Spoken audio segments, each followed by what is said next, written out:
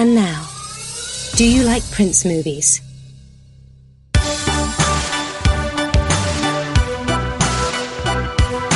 Hey everybody, this is Do You Like Prince Movies? I'm Alex Papademos. I'm Wesley Morris in New York City, and today we're going to talk about a movie I saw and a movie that you saw, but neither of us saw at the same time, together, or at all. That doesn't make any sense. But not like we saw the same movie and then it's like, what, did you see the same movie? Because that didn't happen. No, there's no point of departure. I just did not see the movie you saw, and you did not see the movie I saw. And we're going to talk about Pitchfork's list of the 200 greatest songs of the 1980s, which I rather enjoyed. But first, I had a moment over the weekend where I thought about calling you and saying, Alex, you really got to see The Perfect Guy, because I'm going to see it and I'm sure it's gonna hit stalking out of the park. But it does not. I was underwhelmed. I wanted more, and I love Sanaa Lathan, but this was not the experience I wanted to have with her. First of all, it's one of those movies that requires whoever plays the woman, the heroine, to be really stupid for a lot. It's a blank from hell movie. So you kind of have to play dumb for a long time to get to the, oh, I get it. This is what's happening to me. Or this is how I stop what's happening to me from happening. She plays this political consultant who lives in Los Angeles, and she is dating this guy. He's played by Morris Chestnut, who is just like, you know what, baby, I can't do it. You keep bringing up this baby stuff. I can't have a baby with you. I don't want to have a baby. Divorce runs in my family. He says it's like it's cancer. Like everybody in his family's died of cancer. He's like, yeah, my cousin got divorced. My brother got divorced. My parents are divorced. I don't want to wake up one morning and hate you. Like it just the way I would hate. Like it just happens. Like, oh, man. Yeah. So she's like, oh, God, I'm 36. She gives the Charlotte speech from Sex and the City, basically. I'm 36. Where is he? I've been dating my entire adult life. And so they break up 2 months later. She winds up with Michael Ealy. It's a long story. I won't even bore you with it. But they wind up together. It's one of those instant things where, like, he comes on so strong that, like, that if you had a bag full of red flags, you'd throw them all. It's just like you toss all the red flags. Like, okay, this is too soon. But she's like desperate because it's that kind of movie. Like, ladies, are you a careerist? Have you spent your entire life trying to get a great job and great hair and a great house? Well, you know what? The price for that is the first Negro who comes your way is going to be the one you try to marry. So that's the kind of movie this is. And it doesn't just apply to black women. It just... It just happens to be that Sanaa Lathan is indeed a black woman. But, you know, it's a universal thing. They made shows about this sort of stuff. Not about the stalking version, though. Although there was that season where Carrie did become the stalker of Mr. Big, which kind of was the turning point for me in that show, where, like, I was like, oh, this is some other stuff Sex and the City can do. Right. Where it flirted. Oh, right. Where it flirted with her being the anti-hero. Yeah, I mean, I thought that was great. Is it the one where Mr. Big's Mrs. Big breaks her ankle or something because they're Natasha. Natasha, yeah.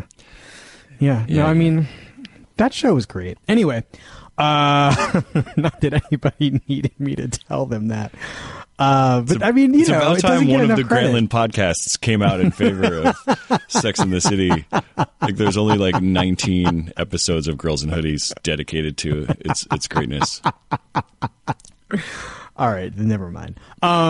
So she and Michael Ealy go to her parents. He takes Charles Dutton, who plays her father, to a Giants game because they live in the Bay Area and, she lives in Los Angeles. They drive up there. On the drive back, they're at a gas station, and the movie is so bad that it's so cheap and shameless that it's got a guy at a gas station, like a guy who in real life would be a redneck, leans into her car. This is at nighttime, right? It's just the perfect setup. It's like it's nighttime. There's a single black woman alone in a car at a gas station with some white redneck who sticks his head inside and is like, leaning over suggestively. But what do you think he wants to know? Wait, so he's asking Sanaa Lathan. Yes, he's got a question. So he should be a redneck. Like he should have a spit can. He should be. He just looks like trouble. He looks like he wants to start some stuff with these black people at the gas station. But oh no. Is he concerned for her well-being? That would have been amazing. That actually would have been something. No, he wants to ask about the car. Oh, okay. He's like, this is a nice car. Where'd you get it? But is it in like a where'd you get it kind of way, or like a certain like? No, not. There's nothing at all creepy or suggestive about anything he wants to know. He is just presented in a creepy and suggestive way. Like otherwise, he's just a guy who has a question about a car. But his body language and everything about him is just creepy. Anyway, so Michael Ealy sees this. He comes out of the convenience store attached to the gas station and beats the guy senseless. Meanwhile, Sanaa Lathan is like, stop it, Carter, stop beating him. And then they have that awkward drive back, and they don't say anything. And at the end, she's like, I gotta go. I don't know who you are anymore. And he's like, I love you. I'm not kidding. That's exactly what happens. So, we should say, like, this is the #1 movie at the box office this weekend. It's like made a lot of money. It's a hit. It came in just ahead of M. Night Shyamalan's The Visit, which you should see, actually. You should see The Visit, because I'm curious to know how you feel about it. Is this Shyama back? Is it real? Is this Shyamalan? It's Shyamalan. It's Shyamalan. It's like there is a Shyamalan on, like it's happening. The Shyamalan is upon us. But they put his name on it, which is cool for him. Again, he gets to have his name on his movies. Yeah, again. he gets to have his name. Well, I mean, it is Shyamalan-esque. It does have many of the characteristics that we associate with this guy's movies, but it has what you know is my least favorite device in horror right now. Which is what? No, actually. Found footage. Oh, no. Why? Isn't it Grandma's house? What is it? Found VHS footage? Like, oh, man. Technically, it's not found because... Oh, that's the worst. When it's found footage and there's no way for the footage ever to be found, I hate that. No, it's not even that. That is the worst. That's the absolute worst. Like, how did it get found? Who edited it? Who had the sound? Who added the sound? This is more like the person whose footage it is has it. It was never lost. So which is even more despicable. Anyway, so that was #2 at the box office. Perfect Guy's #1. Basically, it just turns into a stalker movie. She tries to break up with him after she sees him beat up that guy at the gas station. And he's not having it. So he shows up at work. He shows up at her house. This big dummy decides to take him home to her house one day and show him where she keeps the spare key. So, I mean, come on. He's breaking and entering at some point. Not even breaking. He just, goes and gets the key. People die. People die. People die in this movie. People who shouldn't be dying die. But that's the kind of movie. It's a blank from hell movie. At least 2 people have to die for either living next door to the victim or to the intended victim, the heroine or hero, and preferably somebody who is very close to that person, like a coworker or a best friend.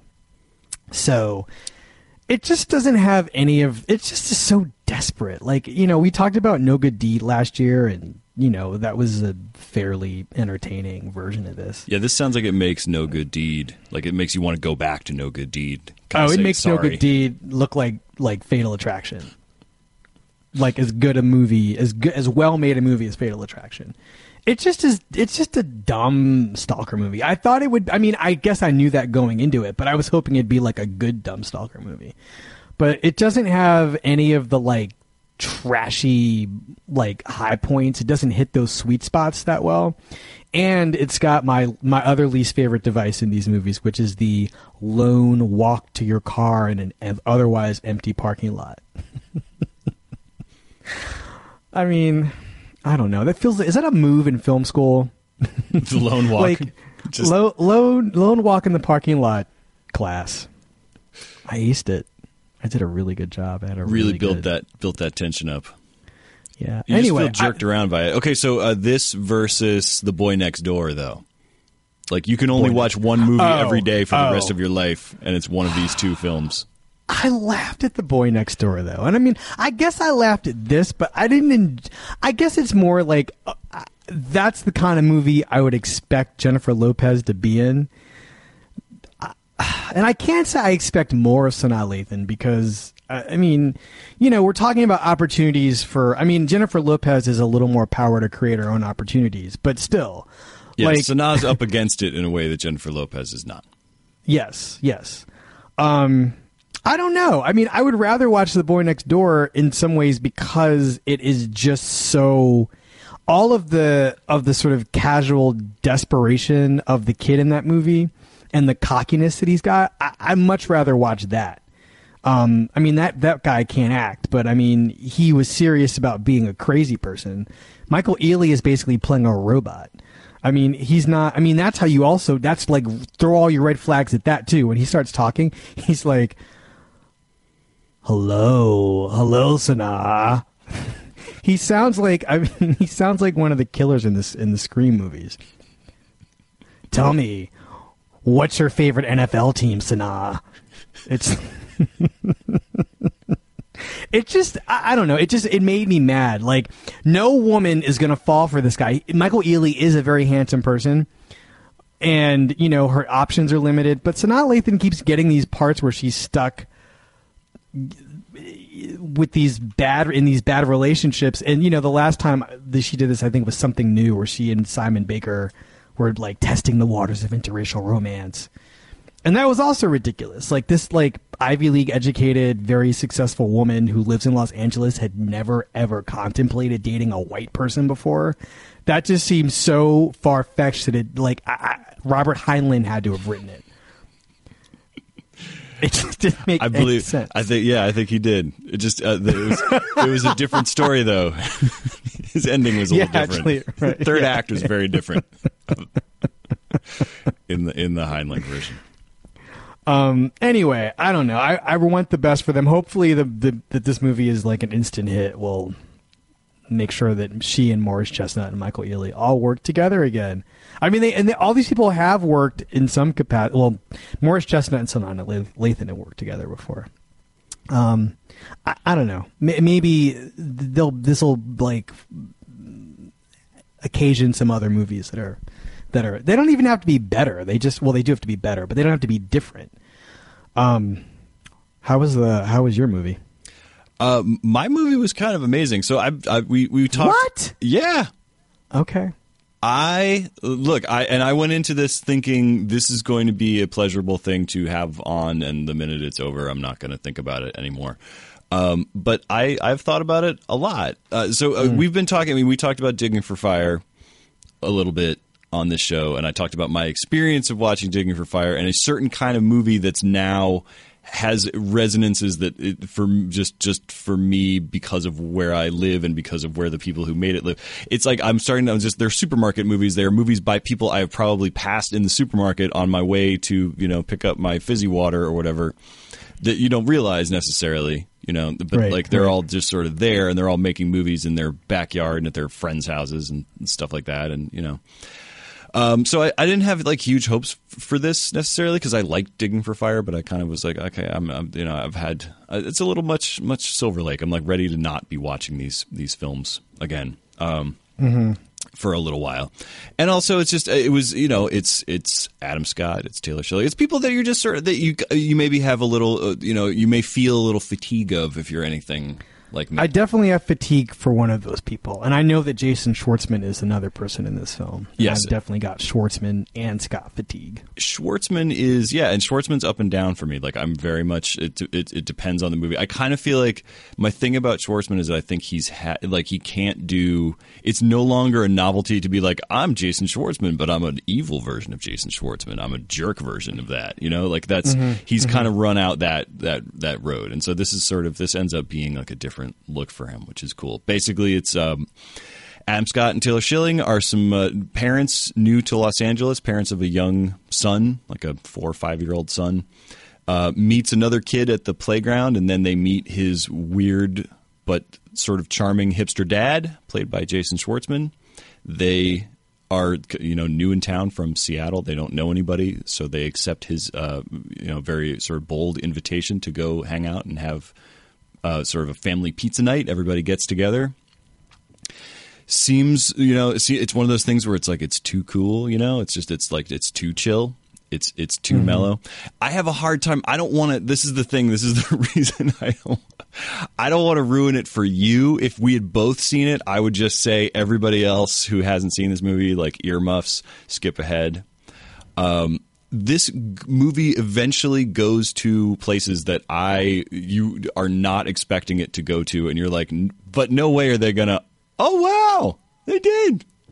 Like, it's sort of amazing. Like, you just watch it happen. I'm trying to think of the last time I felt that way, but like there's things that a lot of these, to not be like, to just be super vague and try to be super vague about it. And I'm gonna attempt to be super vague. But if you're like interested in this at all, I would just say go do it, and then like don't listen to this sort of part of it. But in terms of there's boundaries of sexuality that a lot of these movies just sort of walk right up to, a lot of these kind of cross comedies about sort of like, like a dude sort of struggling with these questions. Like, this movie goes right there and just like it opens a door and walks right in. And it's kind of amazing to see that happen, because I can't really think of, certainly not with, to the extent that like these people are all stars, with like that, with like that kind of, with this kind of cast in it. So, really kind of quiet but amazing Adam Scott performance as well,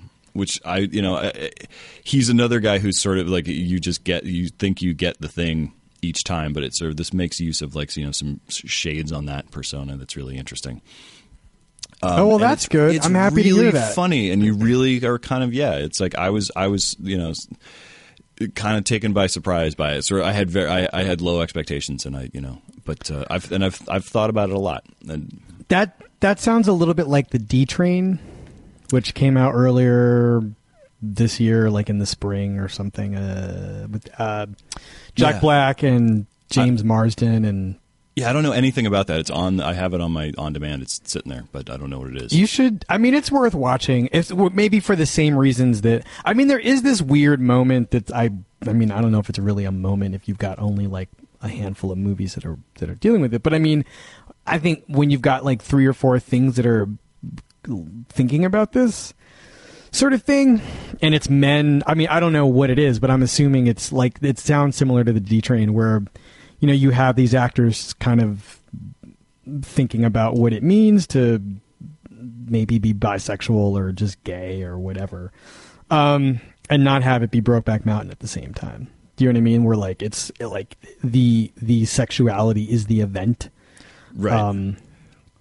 Or the question of, it's not not really, it's not the sex, like Brokeback Mountain is such a sort of, exactly, they're on it's in nature. It's a completely different thing. You could just say like, look, it's nature. There's bisexuality happens in the woods. But I mean, just from the standpoint of like popular culture, I mean, that was one of those things like you had to go on opening weekend or they would never make any more gay movies. But but it's a gay movie the way, like, I don't know, like the 10 Commandments is a love story. I don't know. It's like it has been consecrated as the ultra of the thing that it is, versus like just normal everyday depictions of people like struggling with their sexuality. That's not out to like conquer the Academy Awards.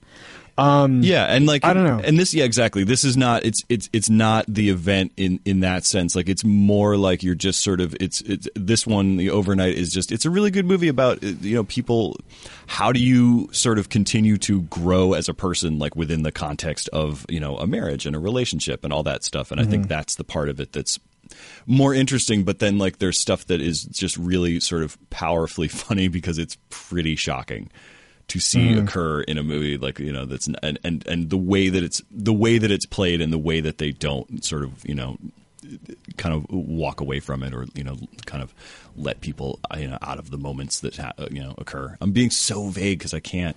That's fine. I'll see it next week. We can talk about it. I sent you a text message that almost was as if you sort of would have seen it, because I thought maybe you had. Yes. Well, we'll talk about it. We'll get in there. There's some things that I want to give awards to in this movie, and I can't really do that until we've. I'll return on the same page. And I'm happy for Adam Scott. Yeah, it's a good moment for Adam Scott. I watched the Chris Farley documentary, which I don't have a lot to say about as filmmaking, but it's a really affecting movie just to watch how much all of these guys interviewed in this movie miss Chris Farley, and to think about like what they don't have on Chris Farley to make a documentary with. There's not one Chris Farley interview where he's not just being Chris Farley. Like they have this Letterman interview where there's the one where he falls off the chair. Mm-hmm. At the end of it, and they don't have it's weird. It's a pre WTF, pre any moment of Chris Farley not being on does not exist. Mm-hmm. But it's a really good movie. Odenkirk is very strong in it. Odenkirk's the best talking head because Odenkirk's the one who's kind of like the basically like the Chippendale sketch is bullshit, and it's not like there's no amount of sort of magical fun on Chris Farley that's worth Chris Farley being dead. He just kind of cuts it down at the end. I watched that. What's it called again? It's called I Am Chris Farley, and it was on Spike, but now you can get it on various your various services. It will be there, one of your services. All right. Cosmo.com will bring it to you. One of those the services. Yeah, Cosmo. They'll bring you a pack of gum. We'll be right back and talk about those 200 songs of the 1980s.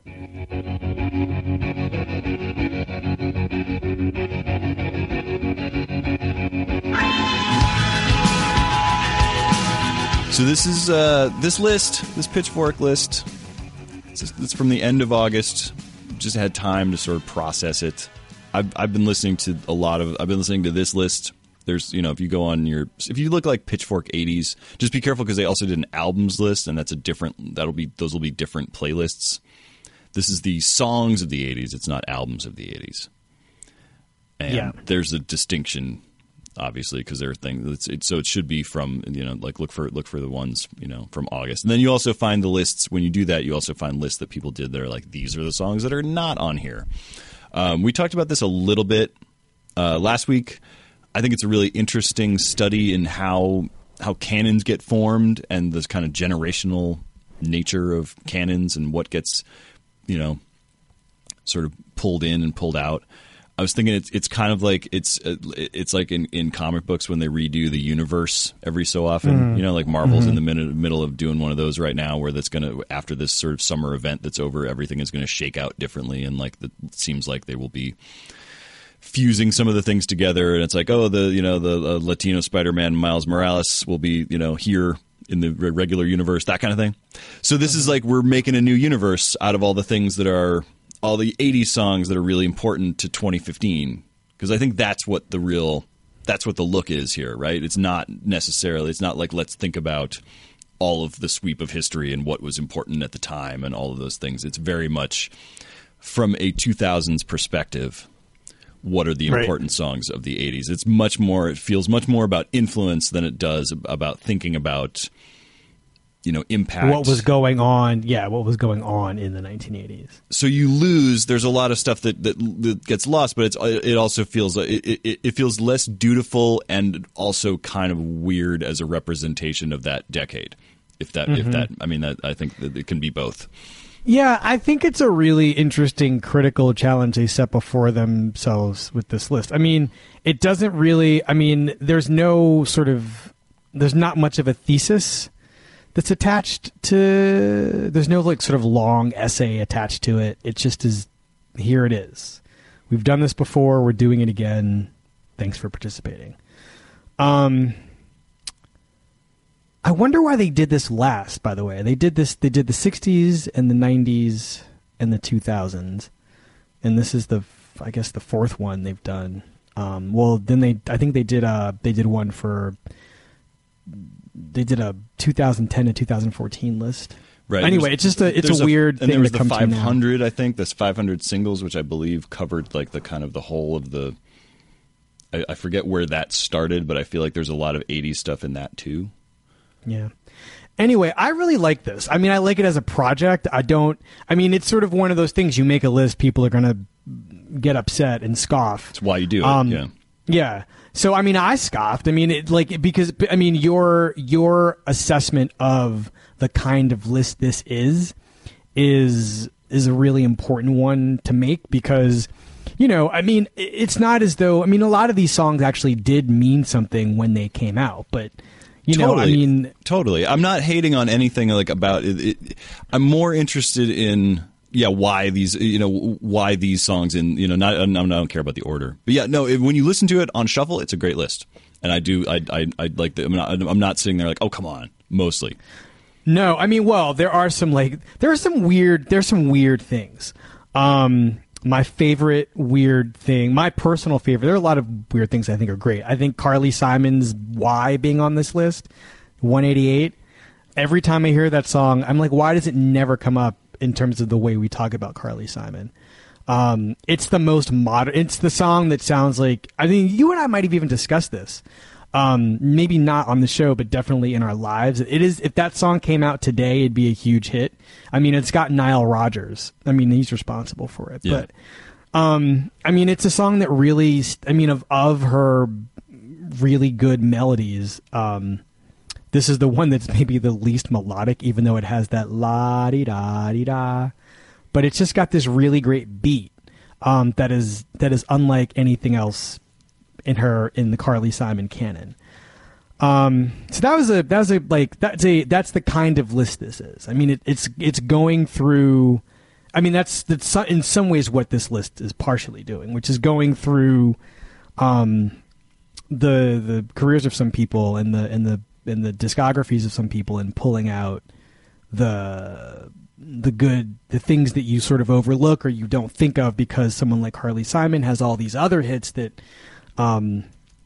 This list in some ways is too good for. And so, but a song like Why is so much in the wheelhouse of a list like this. And yet, you know what? I say that, and you know what the number 137 song is? I can tell. I have it in front of me. 137. 137 is Mission of Burma's That's When I Reach for My Revolver. Okay, not that song, but that is a great song, and it should probably be higher on the list. It's whatever number Fleetwood Mac's 133 Everywhere is. Yes. 133? Yes. I say that about Carly Simon, and then they go and put a song like Everywhere on this list, and you're just like, okay, never mind. Why? You guys, because it should push Carly Simon off, or because there's no... No. Because it's like, first of all, it's not a canonical Fleetwood Mac song, but I guess it really is to my point. It's just... I'm not hearing. I guess I'm not hearing what would be conventionally cool about a song that I actually do love. But I remember as a kid when that song was actually popular. I remember it not being cool. Everywhere. And I guess, everywhere. And it sounds so great. It's got that weird, I don't know what instrument that is at the beginning of the song, but it's got that kind of xylophone-y jingle sound. Yeah, it's just and it has some keyboard sound, yeah.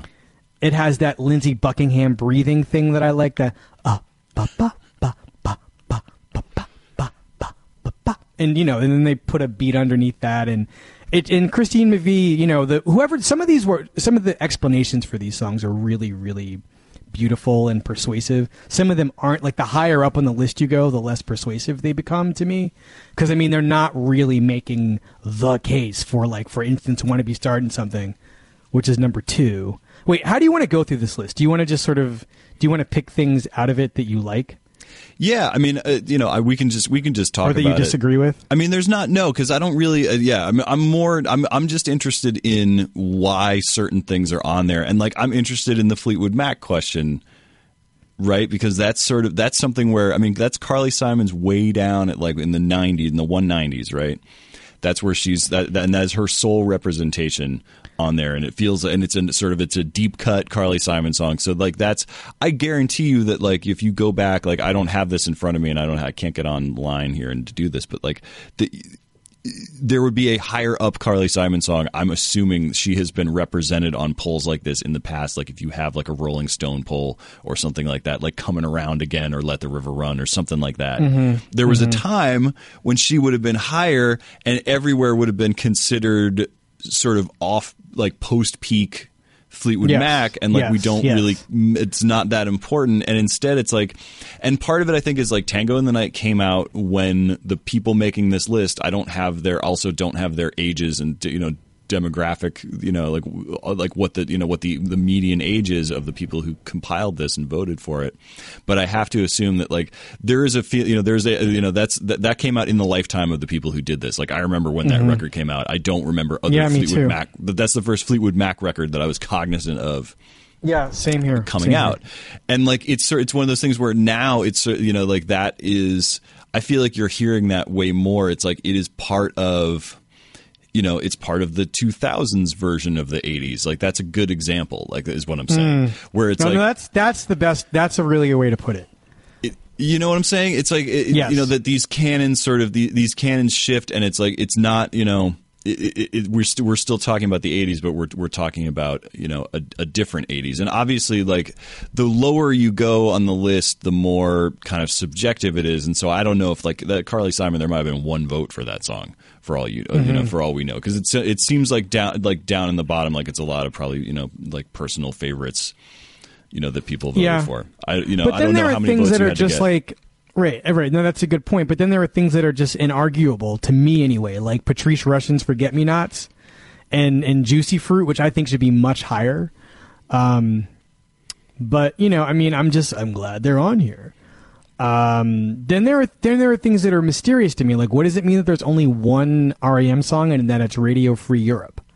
Yeah, well, that's weird too, because it's right. It does, and like some of the things, like everybody, the purpose of this list obviously is to generate, the conversations like this one, and also think pieces on blogs like what does this mean, and it does leave out a lot of that kind of sort of heartland rock meets indie rock side of things. That sort of the vague, that kind of like vaguely Americana-ish, like that was one of the complaints, is that like there's no Lucinda Williams, which totally would have been an 80s list from the 90s, would have had, something from that first Lucinda Williams record on it, for example. Like that's not a complaint that I have necessarily, but like that's an example of something that would have been, and is like, there's no John Mellencamp on this list, for example, right? Unless he's under Johnny Cougar. No, I'm searching. I don't see it. So that side of things, and why is that not happening? It's because that is sort of like that's a dead end in terms of the 2000s. Like there's not a lot of sort of people like I mean there are, but it's in terms of the Pitchfork 2000s, I think that's the other thing that's important. Is that like those are not important influences on like what's happening right now, which I'm not bugged by that, because it does create a universe where Matume is important, and like can be on one of these lists, and like Loose Joints is on there, like it's like I'm cool with that in the abstract, but it's interesting to watch that happen just because nobody's ripping off Lone Justice anymore, so it's not going to be like in the. Right. No, but that's it's an interesting criterion. Like, if you're going to have a Cyndi Lauper song on this list, and the I would say the most obvious one that you can have on here is Here, which is Girls Just Want to Have Fun. And you can make a case for it, but I also feel like that is not. I mean, I don't think there is a Cyndi Lauper song. I think there are many Cyndi Lauper songs, but I don't know. I feel like that would be. I wouldn't have picked that one. No, that is again, like that's one of the cool things about a list like this, right? Sure, but they're not. They don't seem necessarily. But it's weird when something like that, when certain people are represented by their most obvious choice, like Cyndi Lauper, and then some people are represented like Radio Free Europe for REM is weird. All of those things. Because there's so many things you could. I mean, In Excess Never Tear Us Apart. That's your In Excess song. It's 115, and it's not like number 200. It's 115. It's. There's so many other greater, stronger In Excess songs that are both that are keeping with what I think is the sort of reevaluative aspect of this list, the way we were talking about it before. And then things that just sound better.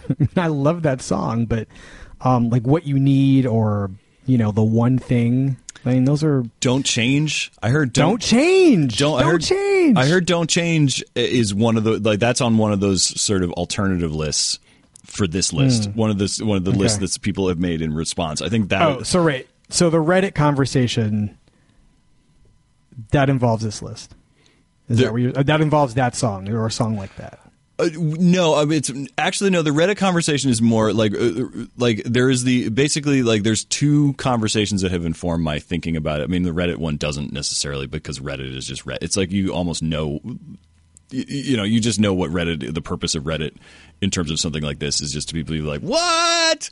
Come on, over and over and over and over and over, and just talking about Pitchfork and everything. And then the one that actually the I Love Music forum, which also exists to make fun of Pitchfork lists to some extent, or that's the that's the purpose. Like when the bell rings, they all slide down the pole and go make fun of the Pitchfork list.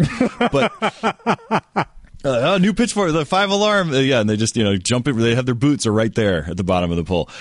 No, but what's interesting about that is that there's a mix of people, right? There's just people with very rock critical 80s taste, and then actual people who lived through the 80s, and they all have their sort of objections to it, but then you also sort of you get people who are familiar with how these lists are made, because a lot of them are critics and how these things work, and so there's been a lot of discussion. Can you give me some insight into that process? Yeah, so go on. Well, I mean, it's I don't know about this one obviously, because I've never participated in the making of a Pitchfork list, but it's weird to look at it and think about, obviously we're talking about, I was theorizing that it might not have taken that many votes to creep into the 200s.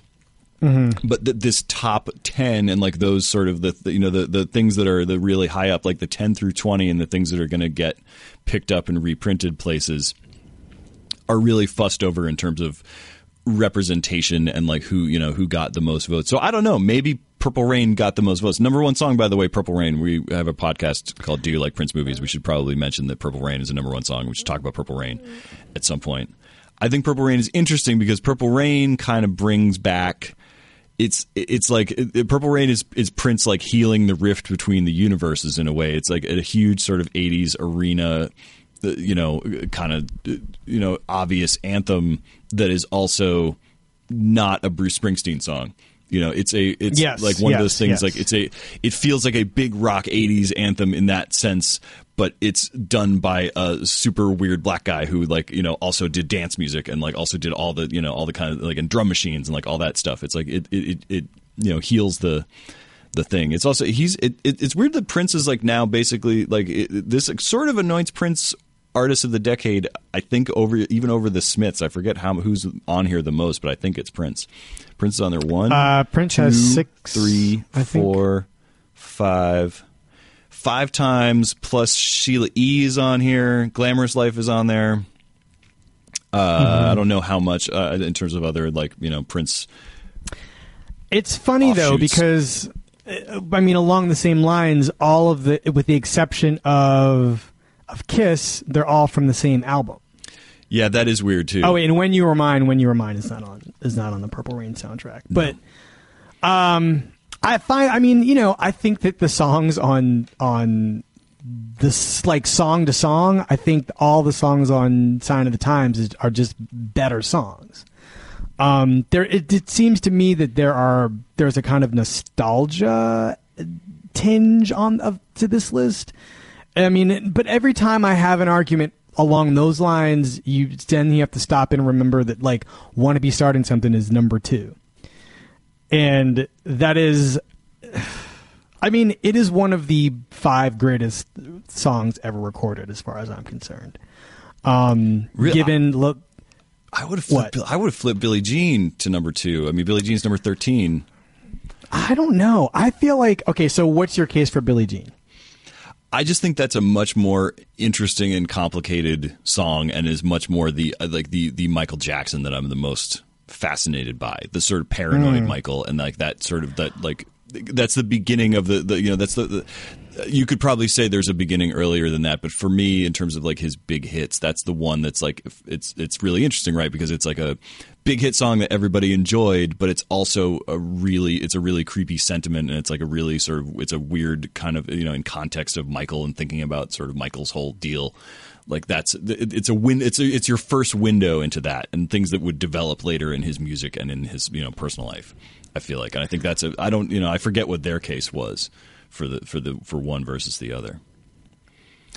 And Want to Be Starting Something is like I'm interrupting you, but like that just because I finished, but that's a Michael Jackson song from the 80s that I feel like the kids who didn't live in the 80s like hear out all the time. Yes. Okay, so that is again a very smart observation.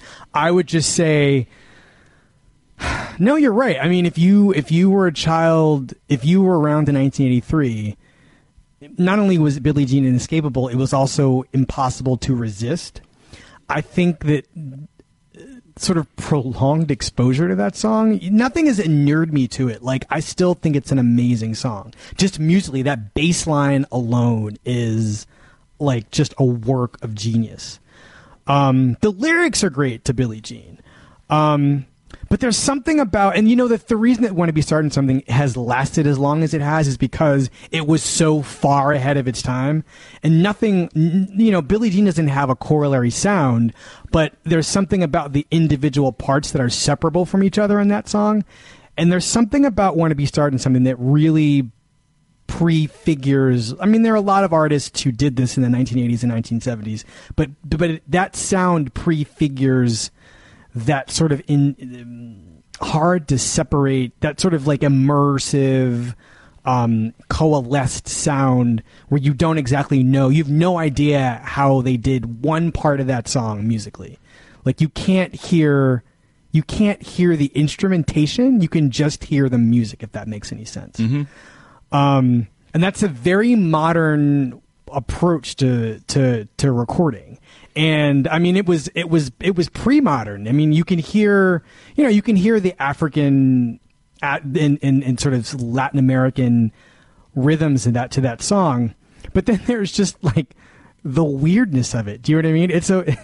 It's a song about a sick woman who people are gossiping about, and he's not going to put up with that. He's not having it. It's true. No, and isn't there I feel like that's the one. Isn't there a demo of that where you realize like how much of that? Isn't there a demo of that where he basically beatboxes it? I feel like there is. Like where yeah, there's some interesting demos for that song. I mean, the legend of the song is pretty great. I mean, the taking of the Mama Say, Mama Sa, Mama Kosa. Yeah, I'm going to screw that up. I can say it fast. I can't say it slow. No, I mean, it's a perfect song. And I think that if you're talking about it as a song of the 80s, it does sort of slightly change the configuration. I mean, the way you think about which song had sort of primacy during that period. But I mean, that's sort of the interesting thing about like having no REM on this list too. And then something like Kate Bush being number 6 and number 23, which I mean, as a person who wishes he could be Kate Bush's husband, I have no problem with that. But it's like, I mean, I don't know how to account for. I mean, it's partly to your argument about the way you sort of retroactively rethink that period based on what is currently happening in yours. Yeah, I mean, and there's so much stuff that sounds like Running Up That Hill now. Versus, I think, if you were making this list in the 90s, it would be something she wouldn't have been on it at all. Yeah, she would have been, or it would have been down low, probably, it would have been there somewhere, like it's, or it would have been This Woman's Work or whatever, like. Yeah, that's true. That probably, but yeah, I mean, there would have been something like that. She would have been somebody. Kate Bush would have been somebody that was there for like. There's not enough women on this list, down in the bottom. And like, I'm not saying that to be mean to Kate Bush at all, but like that's you can't. You're not allowed to be mean to Kate Bush. Yeah, she can't. She won't stand for it. But like, she won't. I won't. I will be torn apart by the hounds of love. I would never do it. But what I'm saying number is 28. Number 28 is Hounds of Love. Yes. If it were that's one of those things where, and it would have been sort of, what's the song about, Kate Bush song about being a woman or whatever, and it would have been down below. And like it's cool. Like I like that idea. I like the idea of just sort of like just overturning the all of the furniture, and then seeing how it goes. I think it makes for some weird things. And there's a few things where I'm like, I had a few moments, my few come on moments, like About a Girl being on there, like because it came out in the 80s. Like, come on. Like the Nirvana's about a girl. It's like I agree. This is about impact, and this is about if there's any there should be some kind of impact happening, and like if that's going to be your sort of I mean it's only at 112. I'm not like that mad about it. Yeah, but it's still it's one less slot. It's one it's a slot that didn't go to somebody else. Physical. I'm kidding, y'all. I'm just kidding. I think actually Magic is my Olivia Newton-John go-to jam, as a result of the dist list. I'm listening to this. I got to figure out. There's a dist list? Well, I got to figure out. I have a dist list that I have compiled from various people's kind of 80s canons and just things that didn't go on there. And it's like, it just reminds me of, there's an SCTV sketch about the making of We Are the World, and about people. It's Jackie Rogers Jr. It's Martin Short doing Jackie Rogers Jr.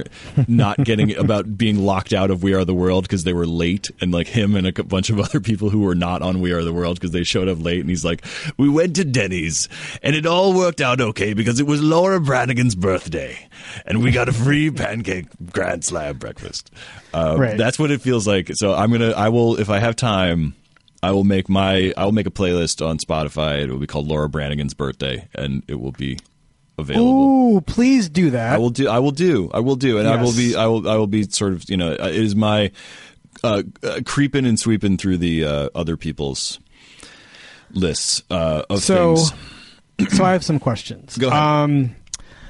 This is a list that contains, I don't remember how many Pixie songs, but like at least 3. There's one of which two. I think only 2. This to go to your point about there's 3. There's Gigantic Debaser and Where Is My Mind. Where Is My Mind? I believe is number 24. Mm-hmm. That's way too high. I mean, given for what the list is allegedly. I mean, to your point. I mean, not too high. Like, yes, we all recognize it's a great song, but it's one of those things that's become what it is, as opposed to being what it was in 1988. Or 9. I mean, whereas Debaser and Here Comes Your Man those were the songs, and that album was a great album, and to choose singles just seems to be, I would say, I think sort of defensive in a way that I don't really think is necessarily. It's not unwarranted. I just feel like Where Is My Mind was not. That was not a song from that period that really registered as a single. No, but because of Fight Club and because of all those things. No, of course, that's the way and that's, I mean, that's a generational difference in terms of the canon within the Pixies, even, that it's sort of. Yeah, I mean, it's a little bit like they looked at the data and were like, yes, it makes it. We can put Where Is My Mind on this list. Yeah. No, it's, and I just like but it's right. I mean, like, Here Comes Your Man. If you're making that list, like there seems to be some avoidance of kind of consensus. I want to say, like, if this is only going to make sense to some people, but consensus Live 105 kind of hits from that, which is like like kind of alternative radio. Again, 90s alternative radio, 80s songs. So Here Comes Your Man is not on here. Take the Skinheads Bowling is not on here. Yeah, there's no camper van. There's no camper van, which I guess is, again, Americana. It's an avoidance of Americana. And like, I'm not mad that there's, again, like an avoidance of Americana that, that makes room for, whatever it is, Cybertron, King Sunny a Day. Something, whatever it is, like there's room for, like the fact that I'm driving into work this morning, listening to Beat Bop by K. Robin Ramelzi. I don't have a problem with that. I'm happy that happened to me. But so my other question, yeah, go ahead. There are 2 artists who I think figure very interestingly in I mean, I have to salute them for having a fairly solid grasp on the rap situation. They included Godly and Cream's Cry, which is 132. The top 10 songs have there are no they're rock-ish songs in the top 10, but no. Purple Rain is the rock and roll song. Yeah, even How Soon Is Now. Is right. The most electronic sounding Smith song in a way. The least like a jangly guitar band. I mean, most of the songs in the top 10 are either rap songs or electronically driven, which is really interesting, except for Purple Rain. Which is also doesn't. I mean, and some people, I think, what somebody pointed out. One of the complaints about Purple Rain was, how is that? Is that really a quintessentially 80s song? Which you kind of have to, if you're doing top 10, it kind of has to be. You want some quintessence, right? You need to be able to claim quintessence. Yes. And somebody was like, if Prince had existed 10 years earlier and he'd made Purple Rain, in 1974, it would have sounded probably about the same, barring some, compression or whatever. Like that song in particular, not that record, but like that song in general is like Faithfully, by Journey, which I guess, by the way, where's Journey? Did Journey make it? No Journey. Nope. Ixnay on the Ernie J. Wow. I mean, that's cool, but like I get it. But yeah, so what was so that is interesting. Like there's not like even like Springsteen is buried. By Springsteen standards, I'm on Fire is 51, and that's speaking of synth Springsteen. Like that's another, that's a relatively sort of electronic sounding one, and the only other one is Atlantic City, which is the one rock song on Nebraska, because of course Nebraska is the one Springsteen record that gets to stay in the canon, in the post-crisis world. What was your question about Purple Rain, though, or about that wasn't a Purple Rain? It wasn't a Purple Rain question. I just wanted to address the hip hop, rock and roll, dance music issue, which is that there's not. I mean, most of the rock tends to be in the middle of the list. And toward the bottom, and there are rock artists in the top 20, but the songs they're here for are not necessarily Fugazi, Sonic Youth, and There Is a Light That Never Goes Out, and I think Just Like Heaven is in there too. So that's like 4 songs out of 20, and then the top 20 has only 3 women, which Kate Bush, Whitney Houston, and Madonna's Into the Groove. Whitney Houston's I Want to Dance with Somebody Who Loves Me. But I wanted to ask about the Janet Jackson Madonna representation. I mean, Janet Jackson has a number of songs in here, and they, to me, I would say are the quote right songs.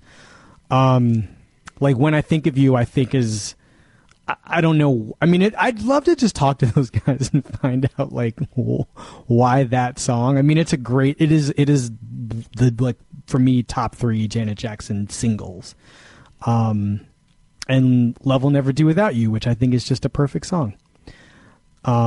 Which is number 27. But she seems to figure more prominently, at least to me, on this list than Madonna does. And I think there is this kind of, backlash against Madonna seems wrong, but like there is this, she was REM'd a little bit. She was REM'd. It's true, because she, again, that's another person who I think probably like Madonna. Madonna would have been top 10. She has 3 songs on this list, by the way. Yeah, 2 from the first album, Borderline, and from different albums, Like a Prayer, Borderline, and Into the Groove. Like a Prayer should be higher, P.S., but that's okay. I get it. I would even put Like a Prayer above Into the Groove, but I'm an iconoclast. But this is a list that weird. Seems no, like it's weird that it would have physical attraction instead of Borderline or something. You know what I mean? But like, also to your point that there's 3 Janet Jackson songs and 3 Madonna songs. Like that would have been unthinkable at a certain point in history, that they would have been not 3 and 3 necessarily, but they would have been represented evenly, whatever whatever it was. That's really weird. And I guess it's, and I think that also gets to, I think because if you are a younger person, you have lived in more bad years for Madonna than you have good years. And you just don't think about it. Whereas, I think in a way, like, Janet has helped herself by not being as prolific and not being as visible. I'm sure she doesn't see it that way, but well, she has been less visible. She married that guy. She lives in the Middle East now. She never properly recovered from the Super Bowl incident. She was somebody who was sort of forced into not obsolescence, but definitely obscurity, and is now back. She's touring. So, she's having a moment. She will be having a moment, like, ASAP. Is there a record? Is there music? Forthcoming, yes. There's forthcoming. I haven't heard any music from it, but there is an album coming out. But we gotta go. Yeah, but that's weird. The only thing that's So that basically, what's interesting about that is, like, these songs are unsullied. These Janet Jackson songs are sort of unsullied by, thinking about the bad Janet comeback records that didn't happen. Like that they're right. Whereas Madonna's out, sort of like out there, kind of like sort of inconveniently ruining everything and being on Instagram and sort of just nobody. Everybody's like, oh, Madonna. It's like nobody wants Madonna to pick them up. None of these Pitchfork people want Madonna to pick them up in school in the the embarrassing Madonna car. Madonna has become Angeline now, and Janet Jackson has become Kate Bush. Oh yeah, well done. Well, that's our show. I'm Wesley Morris. We're gonna go out this week. We're gonna leave it the DJ's choice, producer's choice. Joe Fuentes can pick a song from this list and play it. He's our great producer. Jim Cunningham, thanks. David Jacoby, thanks. Alex, thank you. And thanks you guys for listening. We'll talk to you next week.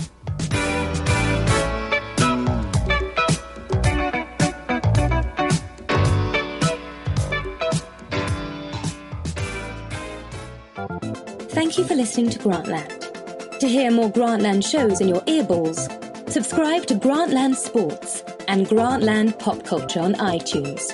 Or go to grantland.com and click on podcast.